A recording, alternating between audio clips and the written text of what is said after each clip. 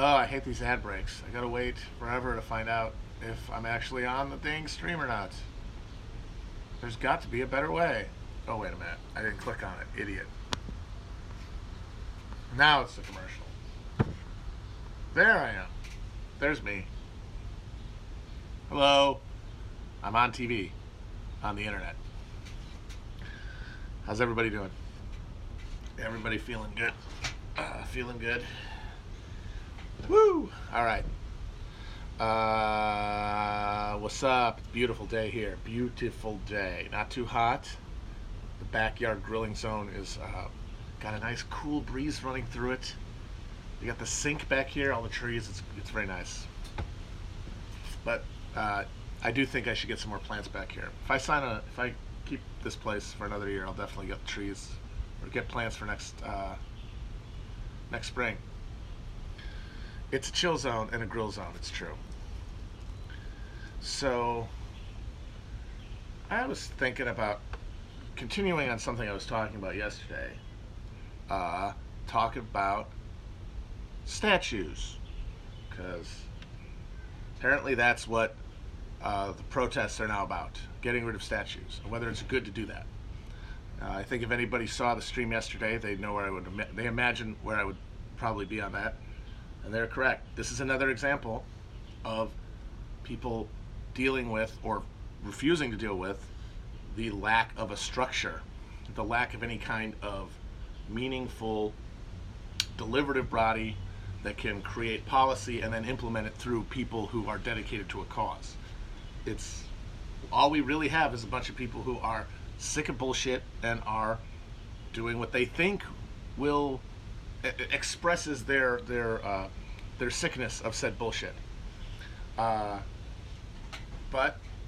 the problem comes, and this is the exact same thing that happened with Occupy, is that because you don't have deliberative processes and you don't have discipline within a movement, people kind of gravitate towards certain things as actions, as goals that substitute for the greater goal that is not really pursuable without a structure. Like, you need a structure to really pursue the kind of huge radical changes to policing that are being demanded right now, and we don't have that. So people gravitate towards things in front of them that have a concrete meaning. At Occupy, that meant eventually the Occupy movement became about staying in the park. It was specifically, we're going to stay here. Nothing more dramatic than that, which meant that when they decided to break it up, that was pretty much the end of it. And now we're in a similar situation. At least it looks like. We'll see. Like I said, everything is changing and nothing is fixed. But the momentary conditions are that knocking over statues feels really good, and so people want to knock over statues. And God bless them. Go for it. You know, as a team building exercise, what could be figuring out how to pull some stupid, chintzy Confederate factory-made, hollow, fucking Easter bunny-ass piece of shit sculpture down. That's my funniest thing about all those daughters of the American Revolution Confederate monuments that are up there. They're all absolute dog shit. They're hollow. They cost like $5. They're mass-produced. It was all part of a propaganda campaign at the time, at the turn of the century. They're not art in any meaningful sense. So people are knocking them over and they're having fun. And people are like, hey, let's knock over Columbus. Let's knock over the Founding Fathers. Let's knock over U.S. Grant. Which, I mean, I get what they're saying. I wouldn't do that. I wouldn't knock over a Grant statue. But I can't really blame anybody for doing whatever they want, because, like I said, all we're doing is determining the morality of the action. Because the question of whether it's an effective or meaningful thing is beside the point, because we couldn't stop them if we wanted to. Nobody can stop anybody from doing anything, because nobody is ordering anyone to do anything, because there's no structure. The hope of this Bernie's campaign, in my mind, the big hope, was to give structure to the burgeoning alienation with capitalism as it's being practiced in this country. And sadly, it did not last long enough, and then it ran headlong into the social isolation of COVID to do that. And now people are once again trying to reimagine a practice without without a movement and without coordination. Coordination is the most important part. Coordination is what takes the numbers, the raw numbers, and makes them effective. Coordination was what makes it possible for you to do things like shut down the ports, like they did last week in San Francisco. But that's because that's a fucking union, and it's a radical union, one of the most radical unions in the country still. The dock workers there. Gus Hall's old union. Communist Party hotbed throughout the 20th century. Now, the rest of the country doesn't have that, and so something like pulling down a statue feels like it's doing something. But it's not really.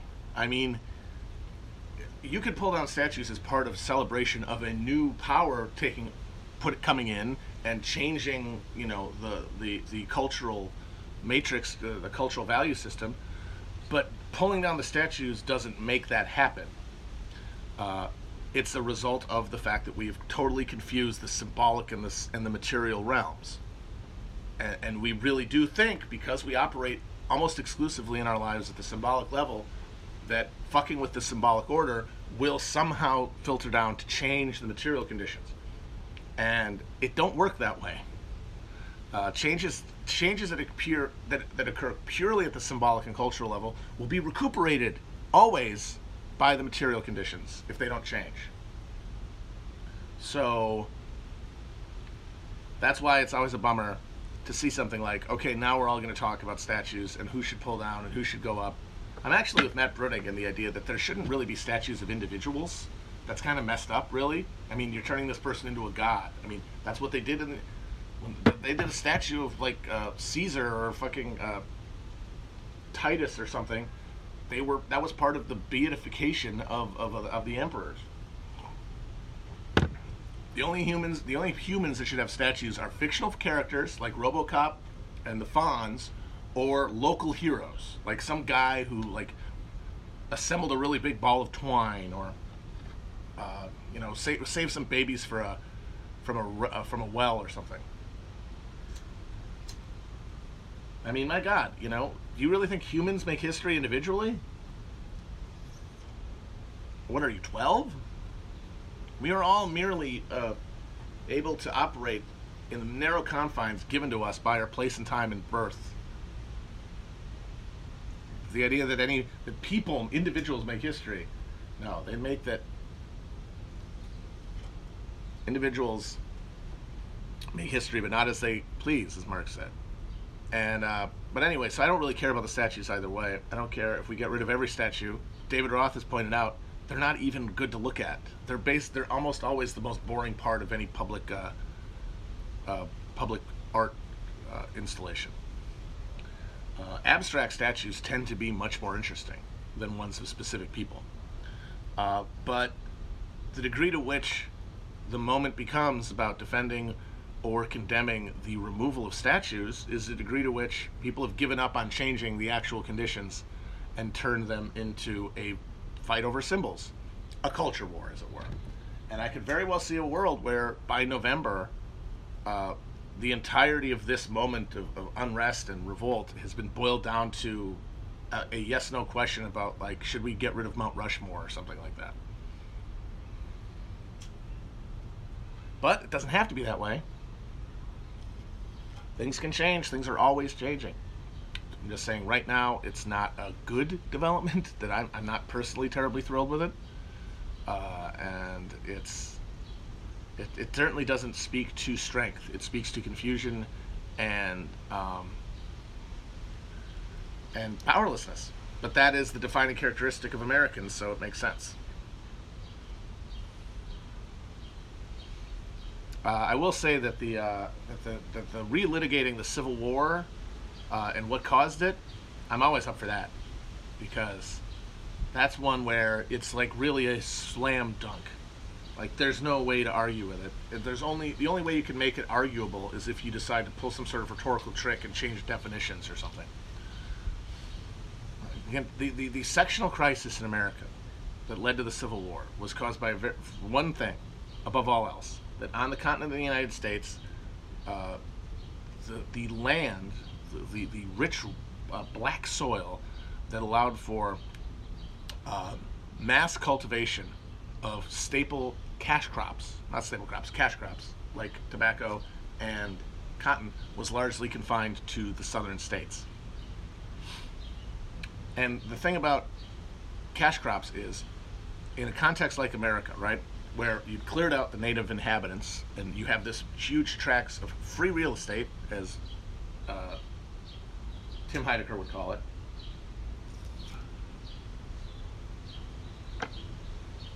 the only way that you can create an economy of scale there that will make growing something like cotton or tobacco profitable is if you have basically free or incredibly low cost labor. And the problem with that, from a colonial, the perspective of the colonizers, was even if they wanted to use colonizers to do that, they couldn't have, because when you have that kind of abundance, that kind of abundance in real estate, as it were, there's no way in hell that you could pay people enough to do the work, because it sucks. It's fucking terrible. The reason that they were able to put all those Brits into the dark satanic mills is that they'd enclosed all the free pasture lands before that. People had no condition, they had nowhere to go, all the land was owned, they had nothing to do but work in the factories. In a colony, no colonist could ever be made to work picking cotton at a price that would make picking that cotton worth picking, worth creating a profit for the investor, for the person who, the aristocrat who owned the land, because they could just leave. They could just they'd say, fuck you, I'll go over the village, I'll go over the thing, and I'll live in the hills. I'll grow corn and I'll make whiskey just like they did in the north, just like the small colonists in the north and in Appalachia. The person who's doing that work has to have no choice. They have to have nowhere to go. So hey, if their skin brands them as part of a class that is unfree labor, then they don't have any options. They have to work for whatever. They have to work for on the terms of their owner, as it were, because they've been pulled out of their where they're from. The first generations of slaves had no English language, total disorientation across the land, and then put into a place where there's nowhere to go, because if you're there, people know you're not supposed to be. And that's a thing that they could never have done to any colonist, and that's why indentured servitude kind of went away over time, because they'd say, fuck you. And that's where it all started from. Like, everyone wants to talk about, like, oh, it was the tariffs or whatever. It's like, well, yeah, but why did the South not want tariffs? Because they were an export economy. Because they were exporting cotton like that was it. Because it was a classic latifundist situation where you had these decadent plantation owners with no interest in seeing development. They didn't care about roads and schools and any of that bullshit. They wanted profits for them. And that meant low tariffs so that they could sell, so that they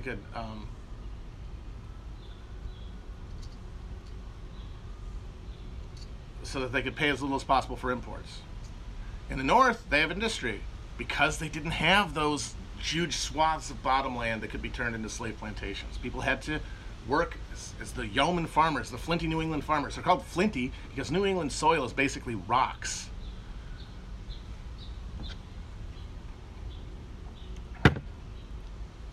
So everything that comes out of it, all the conflicts that you can point to and say, it wasn't slavery, it was X, it wasn't slavery, it was Y, they all emanate from that structural material reality. The necessity of slave labor to make plantation agriculture viable.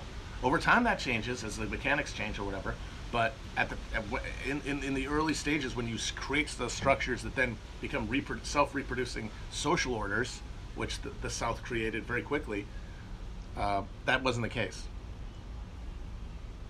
And so that means that during the Civil War, the Union was the progressive side. I mean, if you're talking about good guys or bad guys, that's dumb, because that doesn't really apply historically. That's not really a thing.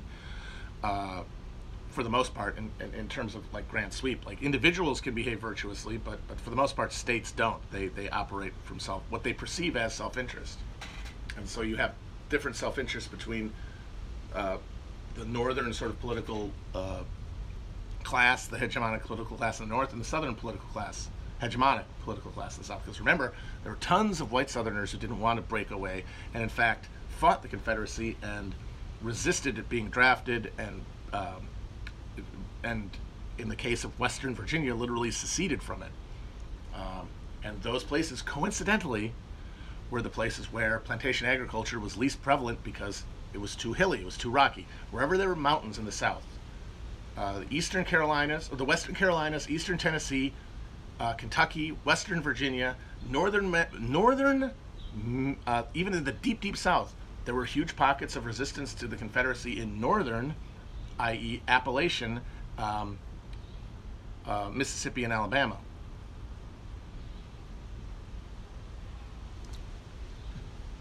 But America was the progressive. The United States, the Union, was the progressive force, and I think like there is this sort of like too clever by half leftist move sometimes to say a lot of this actually you see with like black radicalism and stuff that doesn't want to give the white man any credit. Which, hey, I understand not wanting to give white people any credit for anything, but where it says, oh, the North was actually just trying to clamp down and impose like its industrial capitalist hell economy on the rest of the country.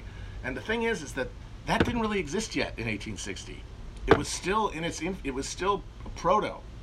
I mean, the vast majority of America's of the cotton that was made in the South went to Europe, went to England specifically, because that's where the industrialization started earliest, and that's where it was most intense. So that's where the capacity for turning raw cotton into finished linen, whatever, was most advanced.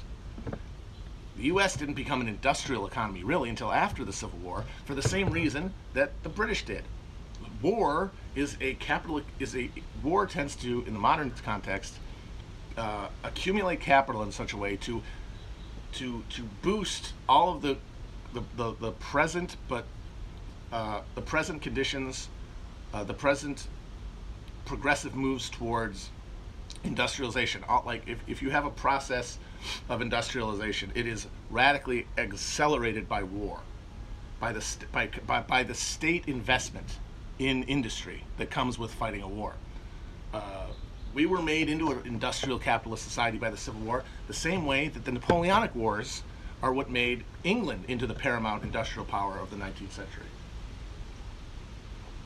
But nobody knew that at the time. Guys like Lincoln weren't fighting for industrial hegemony. They were fighting for the Whig ideal, which was the smallholding farmer in equal competition with, or in an equal position with all other strata of society when it comes to rights and abilities, and in an equal position with anyone who would hire him because you could get land. And of course, this is all based on expropriation of Native American land. It's all based on, and that is the foundational difference between the United States and the European countries we're always comparing ourselves to. All the cultural distinctions come from the reality of a continent's worth of land that has been decided is free, because the people who are on it aren't really people, as Tim Robinson would say. So I think you should leave. They're not really supposed to be here. It's okay.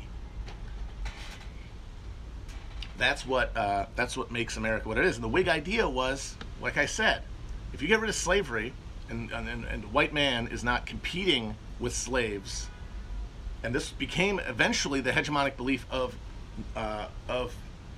white Northerners generally, including Democrats, which is what led to the Democratic Party breaking up in 1860, is that they would not accept a Southern candidate. The Northern Democrats would not accept the Southern half of the party dictating their candidate, which before they would have been fine with.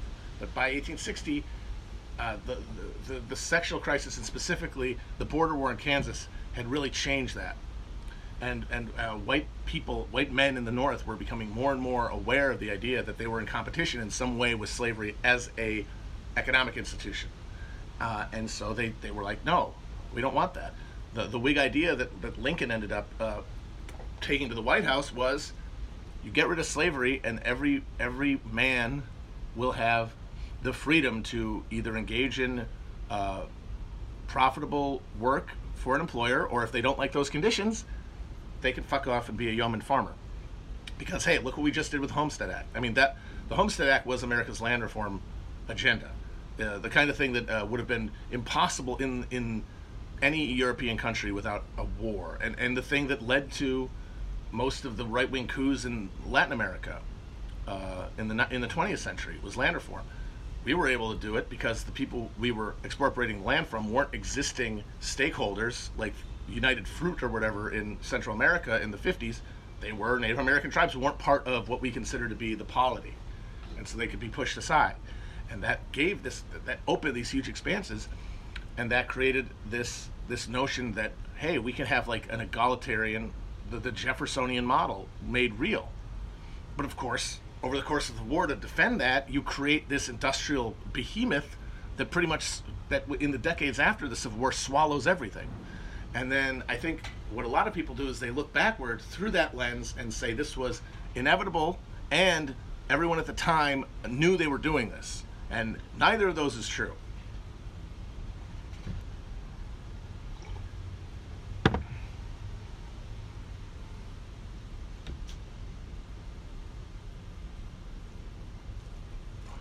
I hope nobody is thinking that I'm saying that like slaves couldn't resist their enslavement. Of course they did, but it was a categorically different thing to try to withhold labor as an enslaved person, with your color branding your position as a slave, than a colonist who's like hired, who would hypothetically be hired to pick cotton and then could literally just walk off whenever he wanted to, if he wasn't getting enough money to make it worthwhile to do. And there was no way that could have worked, because the thing about those large-scale cash crop industries is that the actual work was awful. I mean, cotton wasn't even the worst of it. Sugar was honestly one of the most nightmarish existences possible, being a slave on a sugar plantation. There's not enough money you could pay a free person to make them do that, especially in a condition where they could, of material abundance, where they could find their own sustenance elsewhere.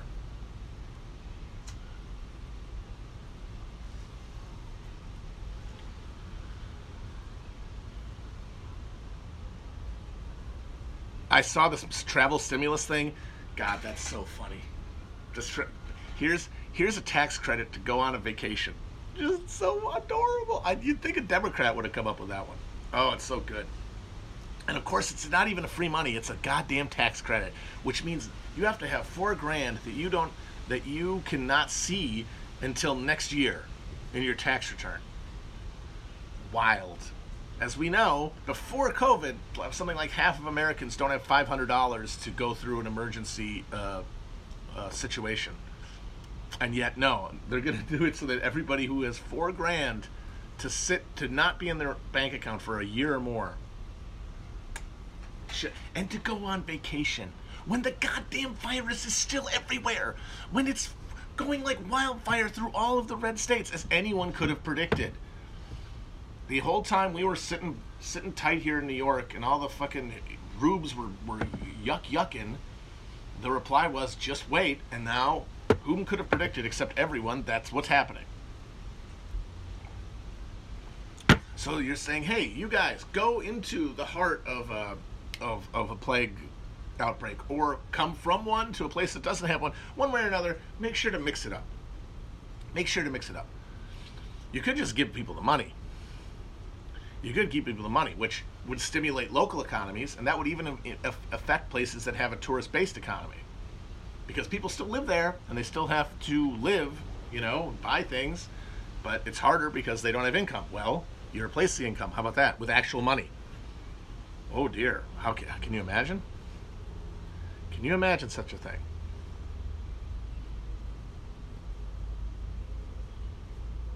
But McSally's cooked. She's going to go down as like an all-time loser, losing getting appointed to a seat, losing it, then get appointed to a different seat, and then losing that one. Scott Brown level loser.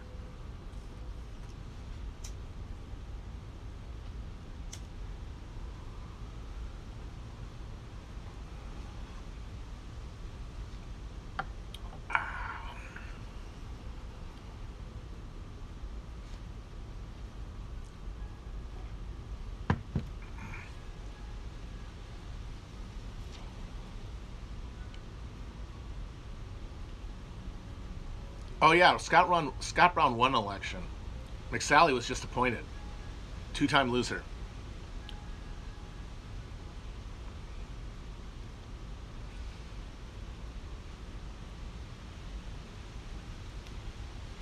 I do like the idea though of giving people 4 grand that they can only spend on a vacation. I mean, that would be dumb too. You should just give people money without strings attached. You should always just be keeping. I mean, as long as we're in this hell world and hell economy, and as long as we're just at the level of demanding, redistribution rather than of money rather than power. For the love of God, just give people money, strings attached. But the idea of giving people 4 grand, but they have to take a vacation, I would love to just see what people did with it. People who'd never taken a vacation before, they're not going to let that, because it's like you either use it or you don't get it. So it's like, fuck it, let's do it. And people who've never taken never gotten on an airplane before or whatever, or people who would never think to travel are now doing it. Where would you go? I mean, yeah, it would be like a Brewster's Millions situation, and that would be awesome. I mean, if we're gonna be wacky, have fun. Let's go all the way. Like the tax incentive thing is awful because yeah, it's just the same rich assholes who go on vacation anyway. Only now they get to do it for free. Make people spend the money on a vacation, real money. Like give it to them in a form of like a debit card that's only accepted at certain places. Like it's only accepted by airlines. The same way like a WIC card is limited. You can't buy hot food or whatever. Can only buy airline tickets and hotels and restaurants in cities that it knows you don't live in. I do love the idea of somebody taking 4 grand to go, like just themselves, 4 grand to go to Wisconsin Dells and just live like an absolute maniac at the Dells. Like just tipping the kid at the Tommy Bartlett Thrill World when you come in, demanding backstage access at Noah's Ark to see where they like skim out all the shit and whatever.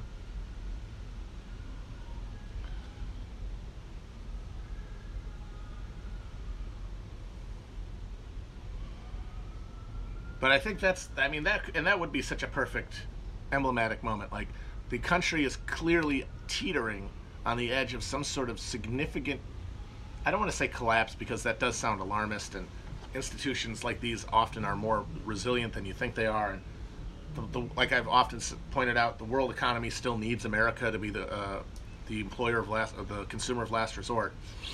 But we're still clearly in a free fall away from even the meagerly satisfying and in fact mostly miserable status quo that we were slowly coming acclimatized to. Even that's going away. And in the meantime, just have everybody go on vacation, go on a state-subsidized vacation, like Russian factory workers going to the fucking Black Sea on a package deal with everyone else on their shift. Amazing. Let's do it.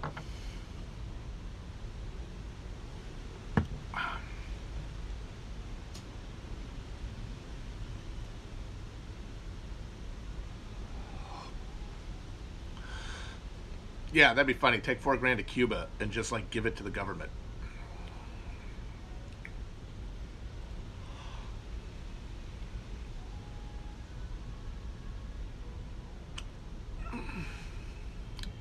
China has been building counter hegemony.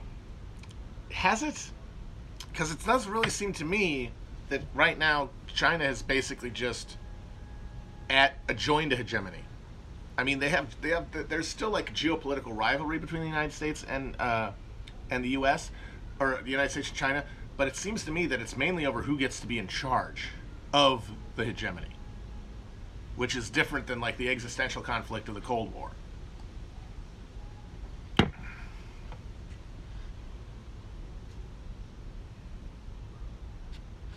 I want to find like the shittiest tourist spot in America, a place where no one would ever go. Like, you know what would be funny? Go to the goddamn Corn Palace in Wall, or Wall Drug, that's it. Go to Wall Drug in South Dakota.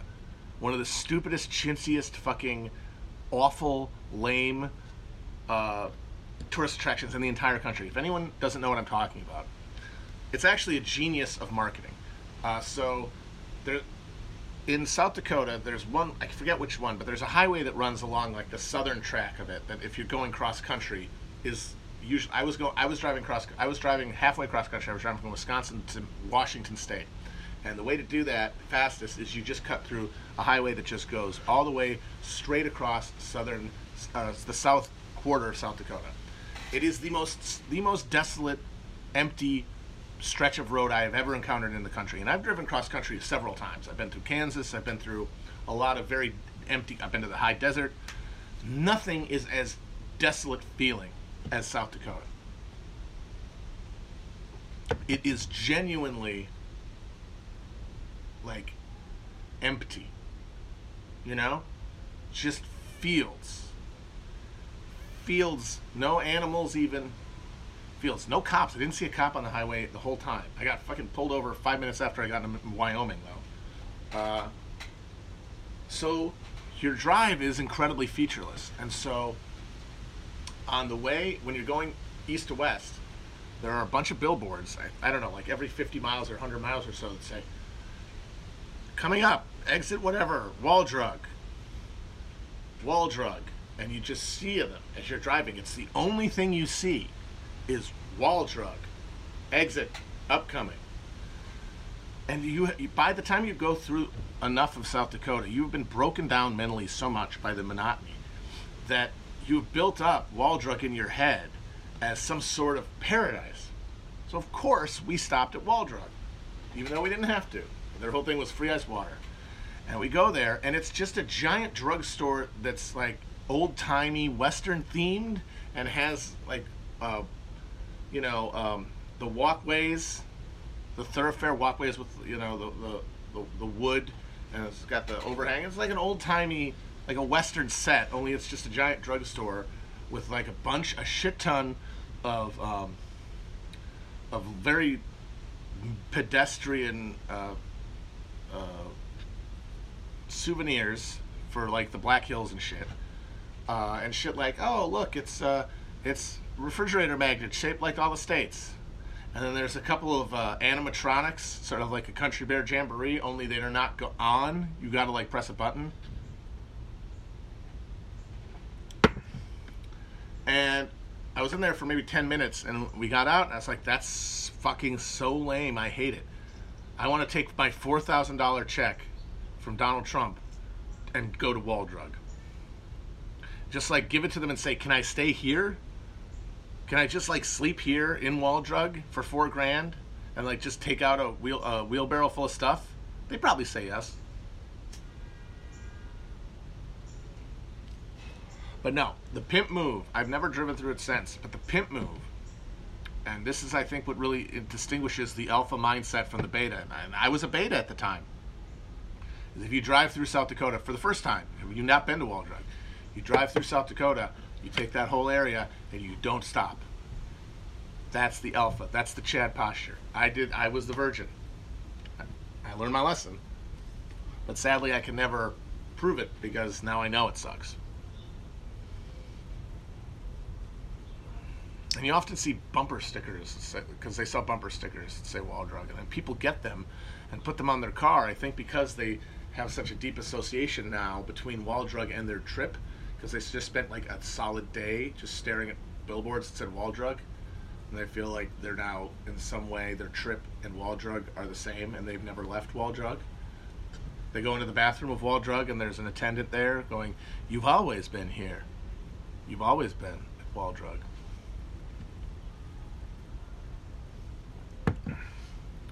Yeah, I stayed at a motel in Kadoka, South Dakota, which is, by wild coincidence, and I didn't even realize this until years later, that's also where Michael Clark Duncan's character has to get picked up by the FBI during the Gather the Crew montage in Armageddon.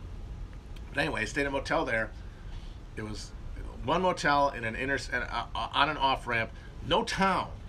It wasn't part of, where you see like 15 Best Westerns and La Quintas or whatever, and there's a McDonald's and fucking Friendlies and a Chuckle Fucks.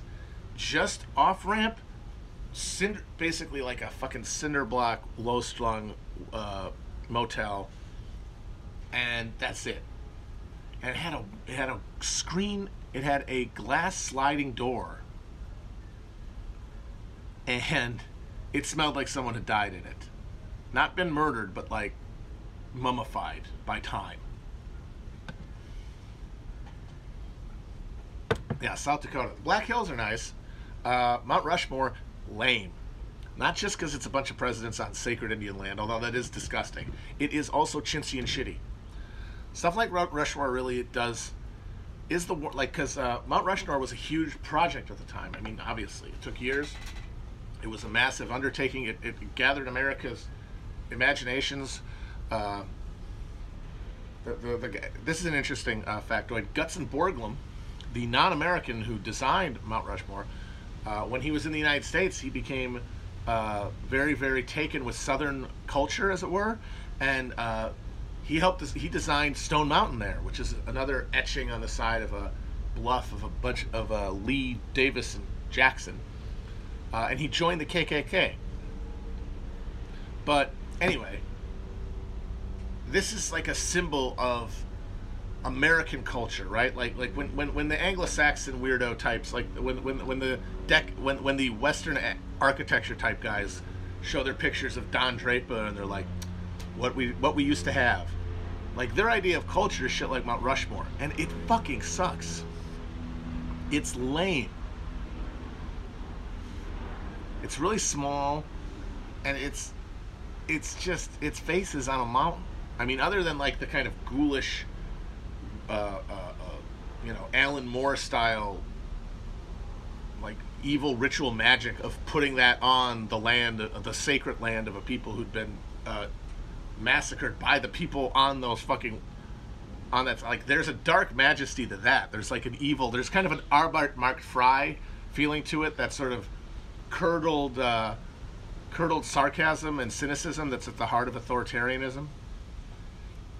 The culture is dog shit.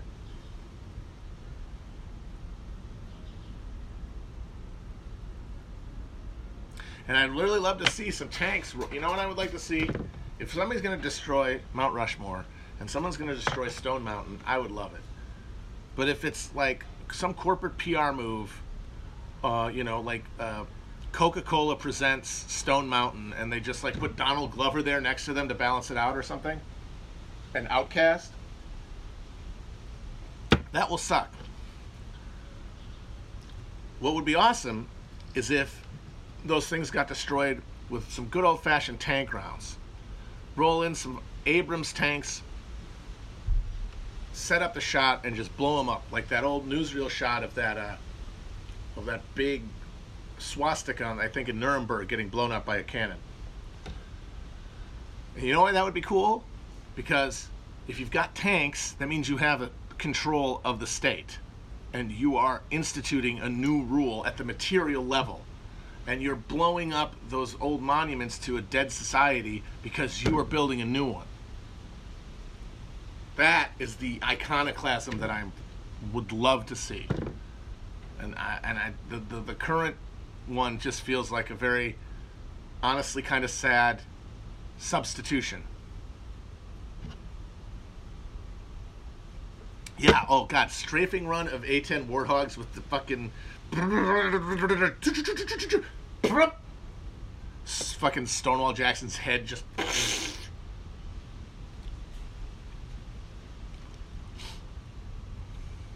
But you need to get the tanks first. So the next time you're imagining, oh, I really want to get rid of that statue, it's like, do you really want to get rid of it? If you really want to get rid of it, you'll do it from a position of authority, so that you are enshrining a new order, a new just order. You're not painting over the facade of a rotten old order, which is all we're trying to do right now.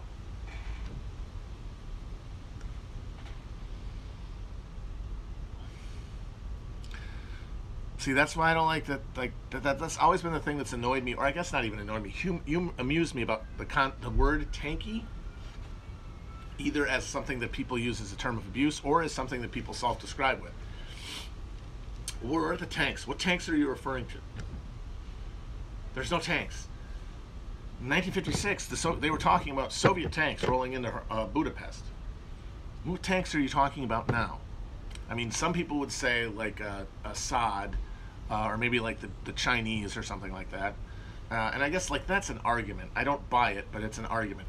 But unless you have that belief that like no, it's the PRC, that's an actual like socialist counter hegemony with billionaires that's doing actual colonialism.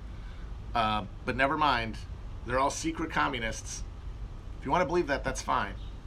At least there's a tank in your mind that exists in the real world that somebody could drive somewhere. For anyone else, it's like there's no tanks. You're assuming a tank. So that means that you're like operating from the assumption of a party in power, i.e. the Communist Party of the Soviet Union, controlling a state and a geostrategic sphere of influence and managing it, like in the game Twilight Struggle. Your ideology is from the position of maintaining that position. That is not the current position of the left in this country, or the West, or anywhere, I would argue. Except for maybe you can argue Cuba, and I mean, they have power within their own country, but it's so constrained by us, you know. But they were able to kick the fucking South Africans out of Namibia, so maybe I'll say Cuba. But like they can't really. They're an unrealistic. They're a bastion, but they cannot be a counter hegemon because they're too small. They're too tiny. They're little guys. Their tanks aren't going to be able to roll up on our tanks, for example. We have to take over the tanks. We got to get in the tanks somehow.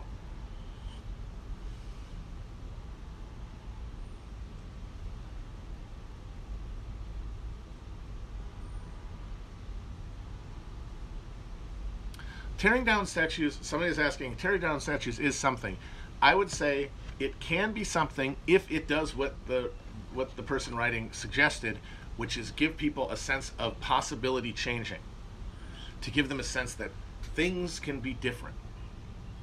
But if it's just a sense of that, once again, we're not anywhere. It has to arise, that feeling of things are possible has to be channeled into some sort of container, something that where decisions can be, where a plan of action, where an actual strategy can be deliberated, agreed to, and then carried out. That has to exist. That has to be made. So if pulling down statues gets people thinking this is worth enough time and energy and investment into making those structures, then it's useful. If it says, hey, we pull down these statues, maybe that means we can pull down these other bigger statues. Hey, we pulled down the statue of these Confederates, maybe that means we can pull down the statues of these Union generals because they were racist too, and they killed a lot of Indians as well, and America's bad. And then maybe we can pull down, and then you got Sean King saying, hey, let's also start destroying images of white Jesus.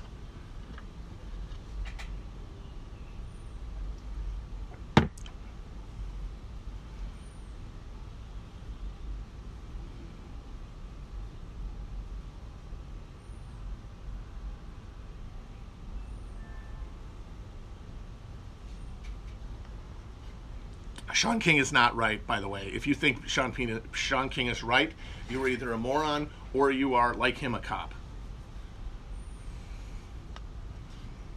I'm sorry. Sorry.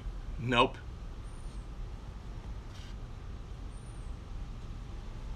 I mean, you can argue why that's theoretically right all day, but once again, you are building the world's stupidest and most pointless ship in the world's most fragile bottle.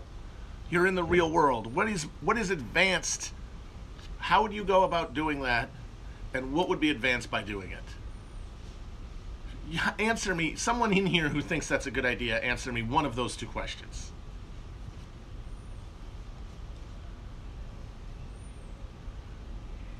The thing is that people justify these weird libidinal indulgences by saying, yeah, but they deserve it.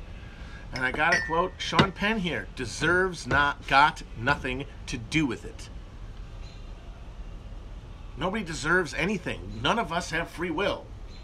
To each other, like I said, we all have free will ourselves because we are ignorant of what is making us do what we're doing. But from outside of ourselves, looking at everyone else, no one else has free will because we can determine why they're doing what they're doing.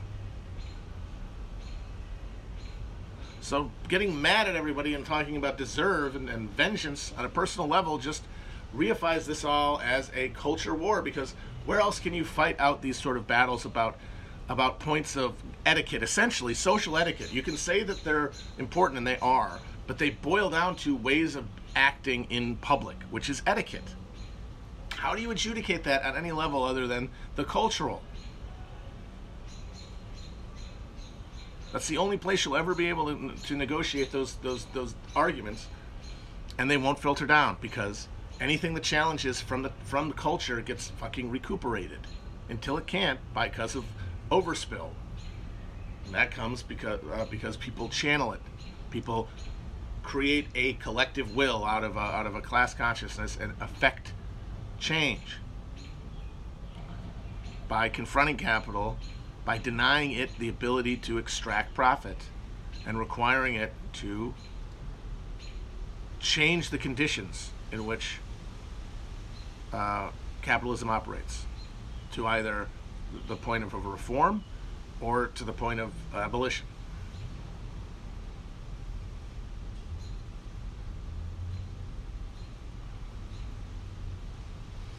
But the thing that people shouldn't do, and that I see too many people do, is just decide to write everything off because of these facts, as though we don't live in a highly mediated society, as though this isn't always, the hardest problem isn't always going to be to re-socialize people who have been desocialized by their entire lives, and that this is exactly how things would be challenged. Like the rejoinder about the protest that is always most baffling to me is when people say, look at all these corporations that like it, and look at all these brands and celebrities and famous rich people who are co-opting it. It's like, they're trying to recuperate it. That's what capitalism does to all challenges to it in any way.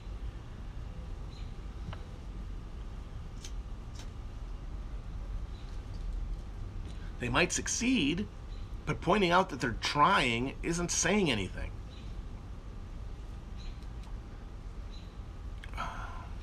Oh, God, and that's the other thing. It's like someone says, maybe this makes people feel like, things are possible, but look where the movement is happening. Like, now, we've literally gone another level of abstraction away from actual statues in real physical space to now television shows, and not even new ones. Doing a cultural revolution about 20-year-old programs.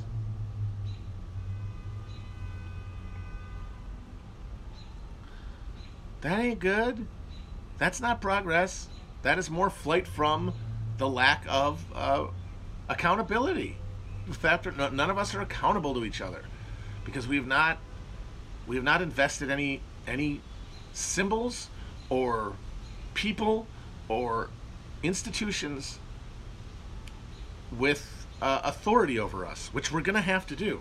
At some point, we're all going to have to, if the left coalesces into anything meaningful in this country, at some point, we are all going to have to submit, in that we are going to have to give up some control over our lives, some control over what we do, some control over when we do it, some control over ourselves to someone else in the form of a organization that will have central discipline. Because that's the only way you get to do, you can apply force is through coordination. Otherwise, it's just undirected force is destroyed in piecemeal. Only unified, coordinated force can push through. You guys ever see Finding Dory? One of the most moving scenes in cinema history, in my opinion. It's when, towards the end, when Dory and Albert Brooks are swimming in a big sea of dumbass fish that are just all going lip, lip, lip, and they get caught in a fucking one of those big old industrial fishing nets, and they're getting pulled up, and they're all gonna get, oh God, we're gonna get turned into fish sticks, and all the fish are swimming crazily, wildly against the net, but by their own instinct. And then Dory and Albert Brooks get them to stop freaking out, and they go in one direction. They all swim down in the same way, and the fucking net breaks off of the fucking rope. That is That is the labor movement. That is the left. That's the modern left. And when it succeeds anyway, and that's the goal, that's the entire thing. Finding Nemo, whatever.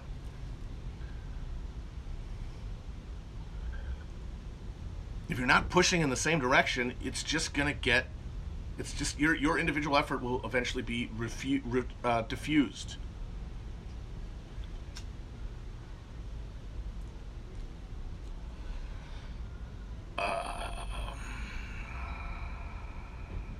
See, and that's the thing. We can't communicate to each other. But the thing is, I really think a big part of it is, it isn't just that we're all isolated physically, and that we don't have hegemonic institutions of communication that we can invest enough belief into to credit what they're saying, so that we can build a ideology that, or build a class consciousness simultaneously by listening to the same thing, because not enough of us are listening to the same thing with the same amount of credulity. That is a problem, but I'd say another problem is that we have been turned into such individuals. We fetishize our individual desires so much. We have had it grained into us so much that freedom is our ability to indulge our desires. That's why you see a lot of people correctly say capitalism isn't freedom, because you are forced to work, you'd be freer if you had more vacation and you had more control of your workplace and all that stuff. That's true, but it only begs the question of what freedom means. And the unexamined answer is what I want to do. But of course, you don't want to do what you want to do. None of us want to do what we want to do. We do what we have been taught to want to do.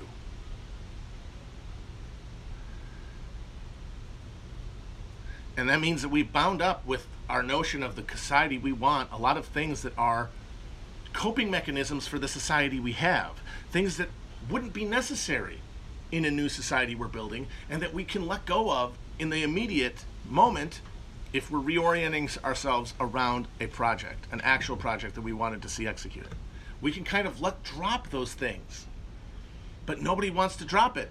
Nobody wants to drop it because we don't have anything that we really believe in enough to invest that much faith into, to give up something that to this point has really been helping us. Just helping us live with the horror of the world around us. Not realizing that if we drop that, the work will fill the hole. The submission will be the freedom, because you will feel fulfilled. You will feel the sort of satisfaction that what the other thing you used to fetishize only gave you a very faint echo of. But you have to have faith to make the first jump, and nobody believes in anything enough to make the first jump. So that's a problem that we got to deal with.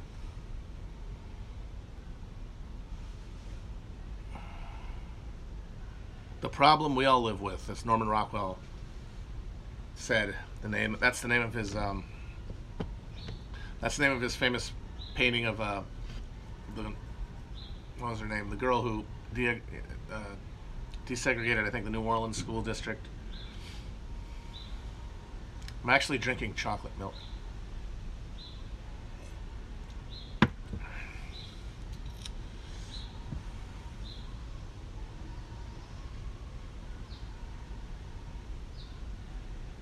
Favorite cut of French fry? I've yet to encounter a French fry that's better than the McDonald's French fry.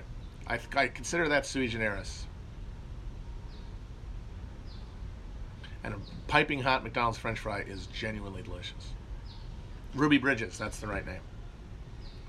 One of the most chaotic things about Amber is that she likes room temperature McDonald's French fries, which blows my mind. But the hot ones, and I know, I've probably had better individually, but just as a category, my experience with them is better than my experience with any other discrete category of fry. I do kind of like the shoestrings. I like them shoestringy. I like the crispy. I don't like the thick. I don't like steak fries. I don't like it where it's got like the pappy potatoy flavor in the middle. I like it when it's. Um, I like it when it is crisp.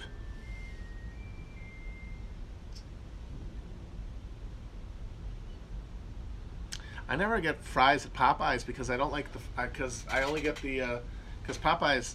Why would you get anything as a side but the mashed potatoes?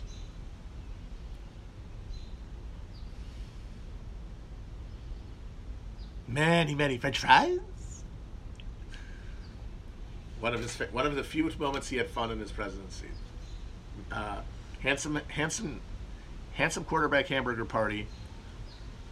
The truck when he got to ride the truck, when they put him on the aircraft carrier and he wore the uniform, and when he gave the medal to the hero dog.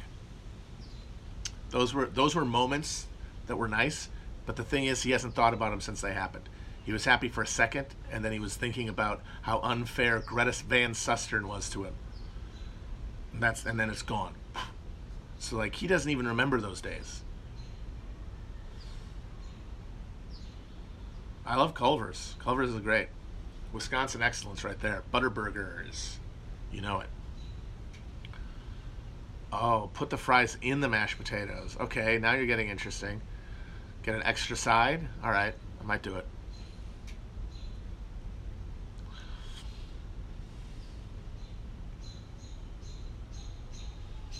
I definitely pity Trump. Trump's miserable.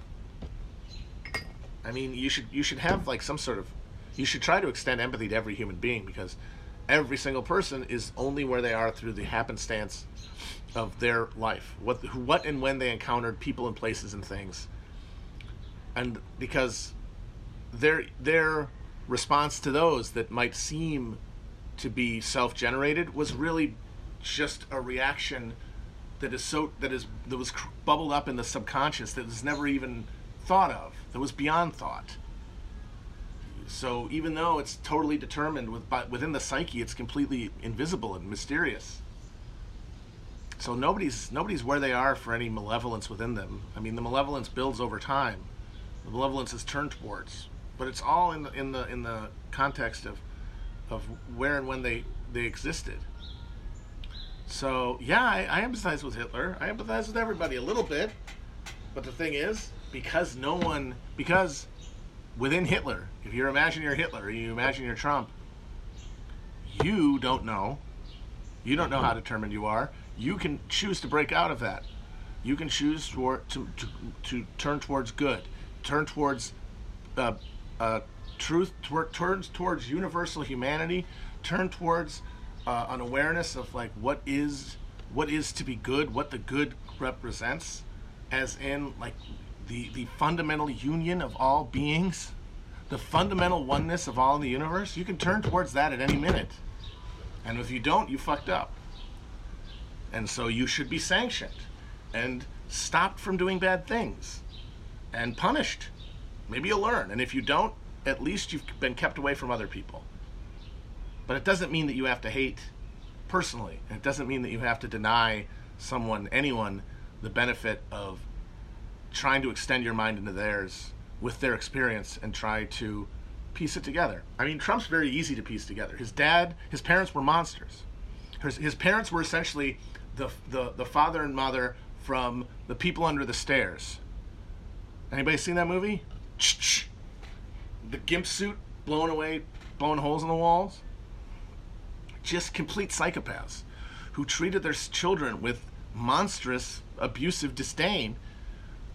He had a brother. He had an older brother, Fred Jr., who could not take it, who couldn't take the pressure, and because he was honestly, I think, a better person than Trump in that he responded better to the traumas of his birth and his childhood, left the family, ended up becoming a pilot, died of alcoholism, but that was because he couldn't take what they had done to him.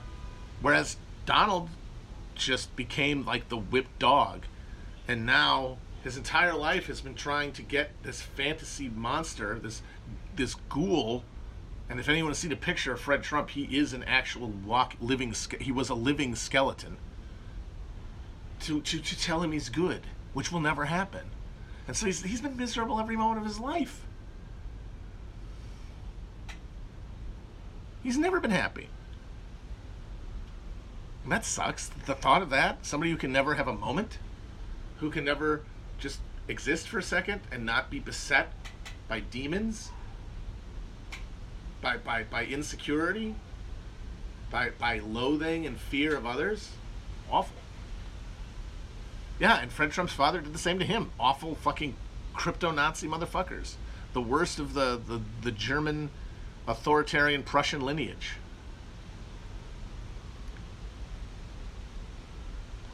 Those fucking Prussians, man. Those sandy, stiff-necked assholes. Bavarians just want to party. Bavarians just want to wear leather shorts and drink comically large steins of beer. Prussians want to take over the world. All right, guys. I'm done for today. This is a good one. Hitler was not Bavarian. He was Austrian. He did start in Munich, yes. But he never, the Nazis never got the majority of the vote in Bavaria or any of the Catholic parts of Germany because of the Center Party, which was explicitly Catholic. He ran up all of his big margins in Protestant parts of Germany. Anyway, we'll talk more about that maybe on a different episode because it's very fascinating. The electoral map of Weimar Germany, very interesting. Bye-bye.